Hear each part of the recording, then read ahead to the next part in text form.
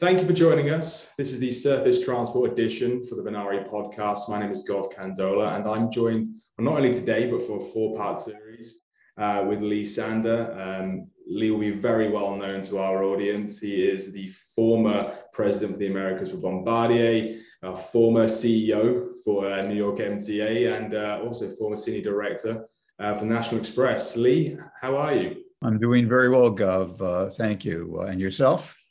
Not too bad at all. I think we just mentioned it's a wet and windy day, both here in London and in Connecticut. So we're trying to make the best of it. But as you said, we're moving in the right direction in regards to the pandemic, which is brilliant. I really appreciate you being part of this series. When we discussed originally, we wanted to do something, in regards to transit in North America, the impact it's had on it, the post-pandemic outlook, but also in terms of the Biden infrastructure plan.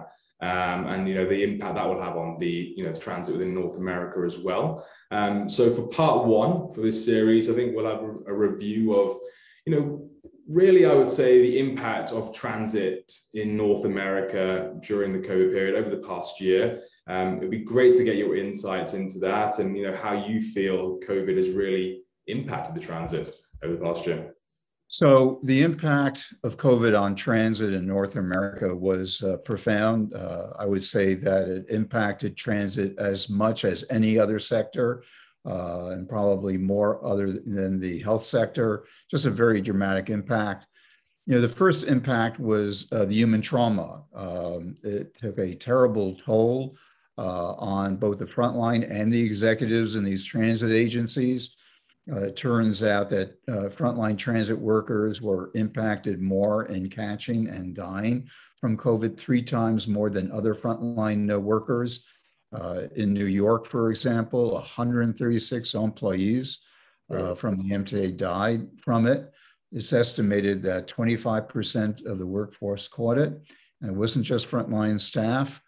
Very sadly, a colleague, friend of mine, Ray Kinney, who was the acting president of the Long Island Railroad when I ran the MTA, and most recently was senior vice president for operations in New Jersey Transit, caught it while he was inspecting facilities and died from it. And the CEOs of New Jersey Transit, the Port Authority of New York, and MTA all caught it. Thankfully they survived. But these agencies almost didn't function because of the impact on the people. And so just huge trauma from that.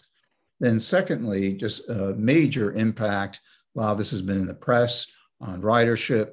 Ridership plummeted to 95% from pre-pandemic levels. It's now beginning to recover. And subways are up to 40% pre-pandemic, commuter rail 25-30%. Buses were hit less hard, they're around the 50% range. So a significant impact on ridership. And then consequently, the financial impact on these institutions, on these agencies, has been powerful, very negative. First, there's a high dependency on fare box revenue. Some of these agencies are particularly dependent on fare box revenue, such as Toronto, such as New York, the bigger cities. And so they were, clobbered from that. And then on top of it, there are other revenue streams, the real estate tax revenues impacted by COVID and other revenues that support these agencies directly, and they have been impacted as well. So, bottom line, the agencies have been hit exceptionally hard, both in Canada and in the United States. Certainly, those three major points that you've just pinpointed there, that's happened over the past year. And in your eyes, what are the challenges in dealing with these impacts as well? So, there are huge challenges. There is a bright upside when you look longer term at transit from other drivers like climate change and equity and the need for cities at the end of the day to function in our society. But the challenge from transit to get there, to recover from this in terms of trust of the riders, of the customers, and then the financial model, and then innovating in this context, is very significant. So first, in terms of winning back trust, well, first from the staff, because of the trauma, there's a lot of healing that has to happen.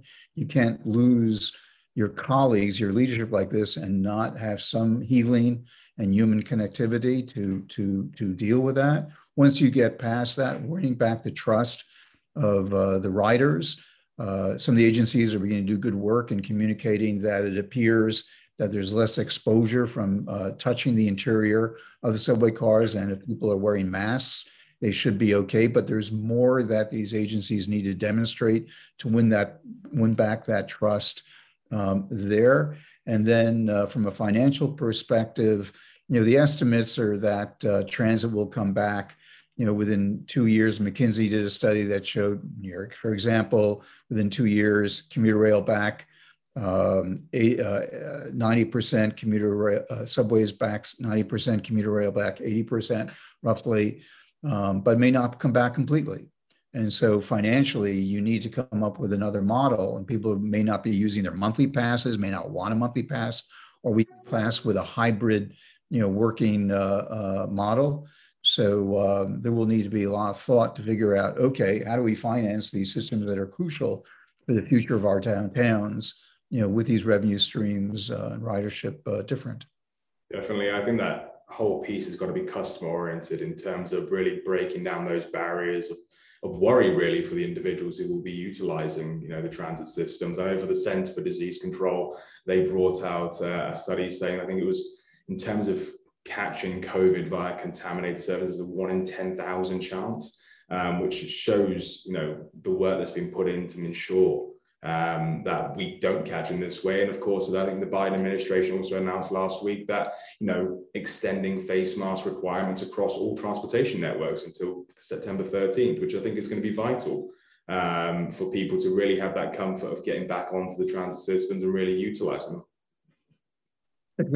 Exactly. So a huge amount of work, leadership that needs to be demonstrated, support at the political level, because that's where the leadership comes for the transit agencies at the federal level, at the state and local level, and then within the agencies themselves.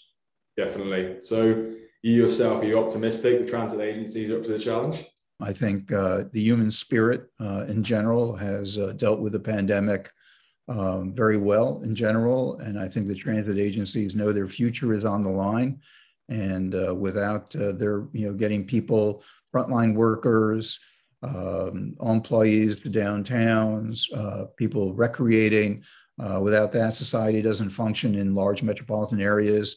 But overall, I'm optimistic with the leadership. I know obviously I've worked with a lot of leadership of these agencies, and when I think of them and the leadership they've demonstrated, I think they're up to it, Gov.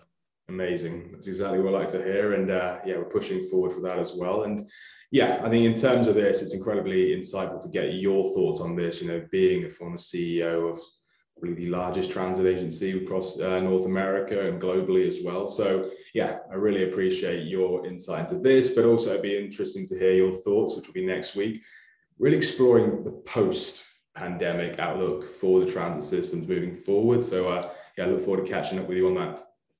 Very good. Thank you so much, Gov.